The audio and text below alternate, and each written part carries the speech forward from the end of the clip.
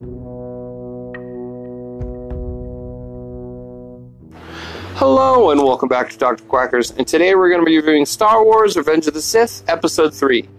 It's been a little while since I last reviewed a Star Wars movie, which is a surprise for me because I always want to talk about Star Wars, and yeah, I'm just amazed I waited this long to do the last of the prequels. Well, today I get to talk about the last George Lucas directed Star Wars film, so that's a little bit exciting for me. This is the best one of the prequel trilogy. Now, that's not a super hard thing to beat, but it is one of the best Star Wars movies, however. That's kind of how I have to look at these movies. It's like, is it a good Star Wars movie? And then I'm like, well, is it a good movie? Yeah, but this one is pretty good. This movie has the best action in all of the films. The film just starts in the middle of a huge space battle above Coruscant between the Republic and the Separatists, which is super cool. You get to see Anakin and Obi-Wan having this little badass dog fights with the with the droids and all that shit. I remember when I saw this in theaters, I was like, holy shit! And the reason why it's so cool is that, and it's why it sticks out so much when you watch the newer films, is how they don't use the full area of space. For some reason, they don't like to use the whole area, but in this one, they fucking go up and down, side to side, they spin, and they use the whole area. Because, there's nothing in space except fucking space. So, yeah, I love the way that they use the whole thing. The camera fucking falls around, goes under ships, and it does a bunch of crazy shit. And, yeah, it's really cool. And it was definitely one of the highlights when I watched this movie. The first time, and this time. This movie has a ton of lightsaber duels throughout the movie as well. And I love lightsaber duels. It's some of my favorite shit in Star Wars. There's a duel between Anakin and Dooku. There's one between Obi-Wan and Grievous, Mace Windu and Darth Sidious, Yoda and Sidious, and then it climaxes with Anakin versus Obi-Wan. Plus, there's also Order 66, which is also badass. But yeah, man, the lightsaber duels are fucking awesome. And I like the way that they show the growth of Anakin and Obi-Wan from the second one to the third one. So Anakin had previously lost to Dooku in the next film, and then to show how much stronger he's become, he strong arms the duel and very much defeats Dooku. He chops off his hands and then decapitates him with his lightsaber and Dooku's lightsaber. So that's pretty badass. It was like the last Star Wars film with lightsabers that, used lightsabers like they were lightsabers. So yeah, that's kind of nice. And then obviously all the memes around Obi-Wan versus Grievous, so like General Kenobi, like all that shit. But yeah, it's great. I loved all the duels in this. It's definitely the best ones in the whole film. The best duel being Anakin versus Obi-Wan, and even in the whole movie and through all the franchise, it's never reached that high again, which kind of sucks because there's been a decent amount of Star Wars media out there, but they still haven't been able to beat this one. But yeah, it's badass. It's a marathon like lightsaber duel, so like the whole climax of the film is them fighting on a volcanic planet called Mustafar while the station falls apart because they're just fucking everything up. That's badass, and that's what I want in a Star Wars film. Besides, a decent story, and for a plot to make sense. But whatever. The dialogue still sucks though. Like normal in the Star Wars prequel trilogy. It's great for memes, but not in movies. Most of the cast can make the lines work, like McGregor and Samuel L. Jackson, the greats. However, Hayden Christensen and Natalie Portman have some cringy ass dialogue, but I think Hayden does a better job in this movie than Attack of the Clones.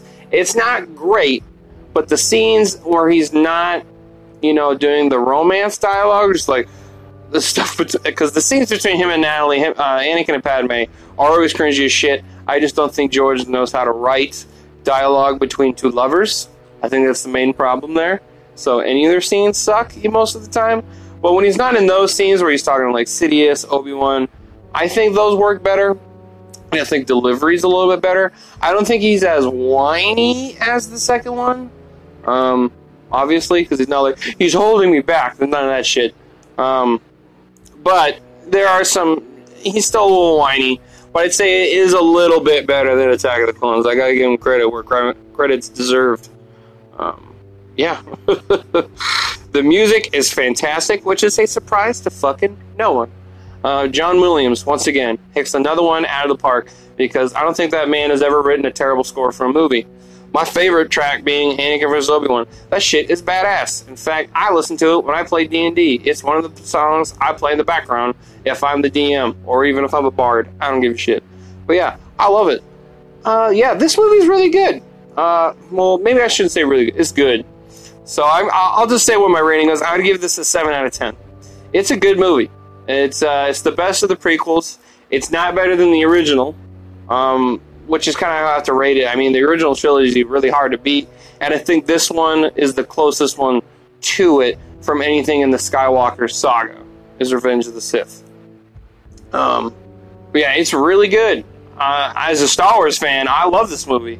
I really enjoyed the Anakin and Obi-Wan scenes together. Obi-Wan is a huge highlight in this movie.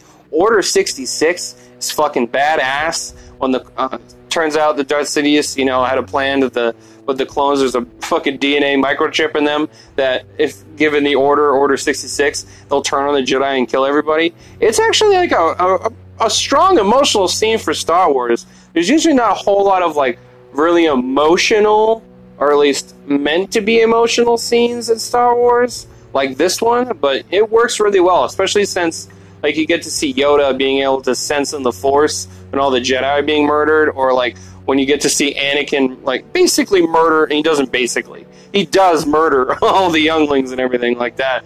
So there's like a real dark tone to this movie, and I think that's why this one's the best one. Ironically, the darkest of the trilogies usually are the best ones of them. Like this, the darkest film of the prequel trilogy is this one, and this is the best one. And the darkest film of the original is Empire, and that one's the best one. So I think there's a kind of there's a math equation there that I think if you just figure it out, you know how to plot it out. But yeah, it's really good. I gotta give her credit where credit's due. It's one of the few. It's the only prequel film I actually like to routinely rewatch on a loop. I guess you can kind of say The Phantom Menace, but it's only to watch the ending. But yeah, it's really good. So yeah, hope you enjoyed today's episode. I'll probably be doing another Star Wars movie soon. Probably won't be as big of a break between Attack of the Clones or this one for the next one. But yeah, if you enjoyed today's episode, I reviewed all the other previous Star Wars films. Well, I should say the original and the prequels. Those ones I've reviewed so far. If you want to go back and give those a listen, I would appreciate it. If you want to reach out to me, I have an Instagram page, Dr. Quacker's Movie Reviews. If you want to tell me I'm an idiot, or you want to give me a suggestion for a movie you'd like me to review, go right ahead. Yeah, I'm down. And if you'd like to hear about my sponsor, Viking Fitness, stay tuned.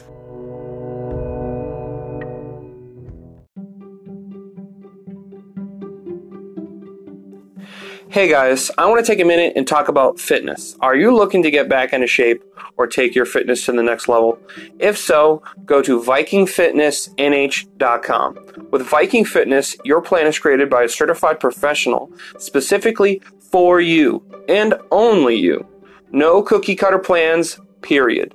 You will be provided with detailed information on how to train your body and how to fuel it correctly so you can achieve your goals. With Viking Fitness, you can get quality distance coaching, video check-ins, and access to an entire community for a very affordable price and no bullshit. Go to VikingFitnessNH.com or call 603-393-7528. And again, that's 603-393-7528 today. Thank you.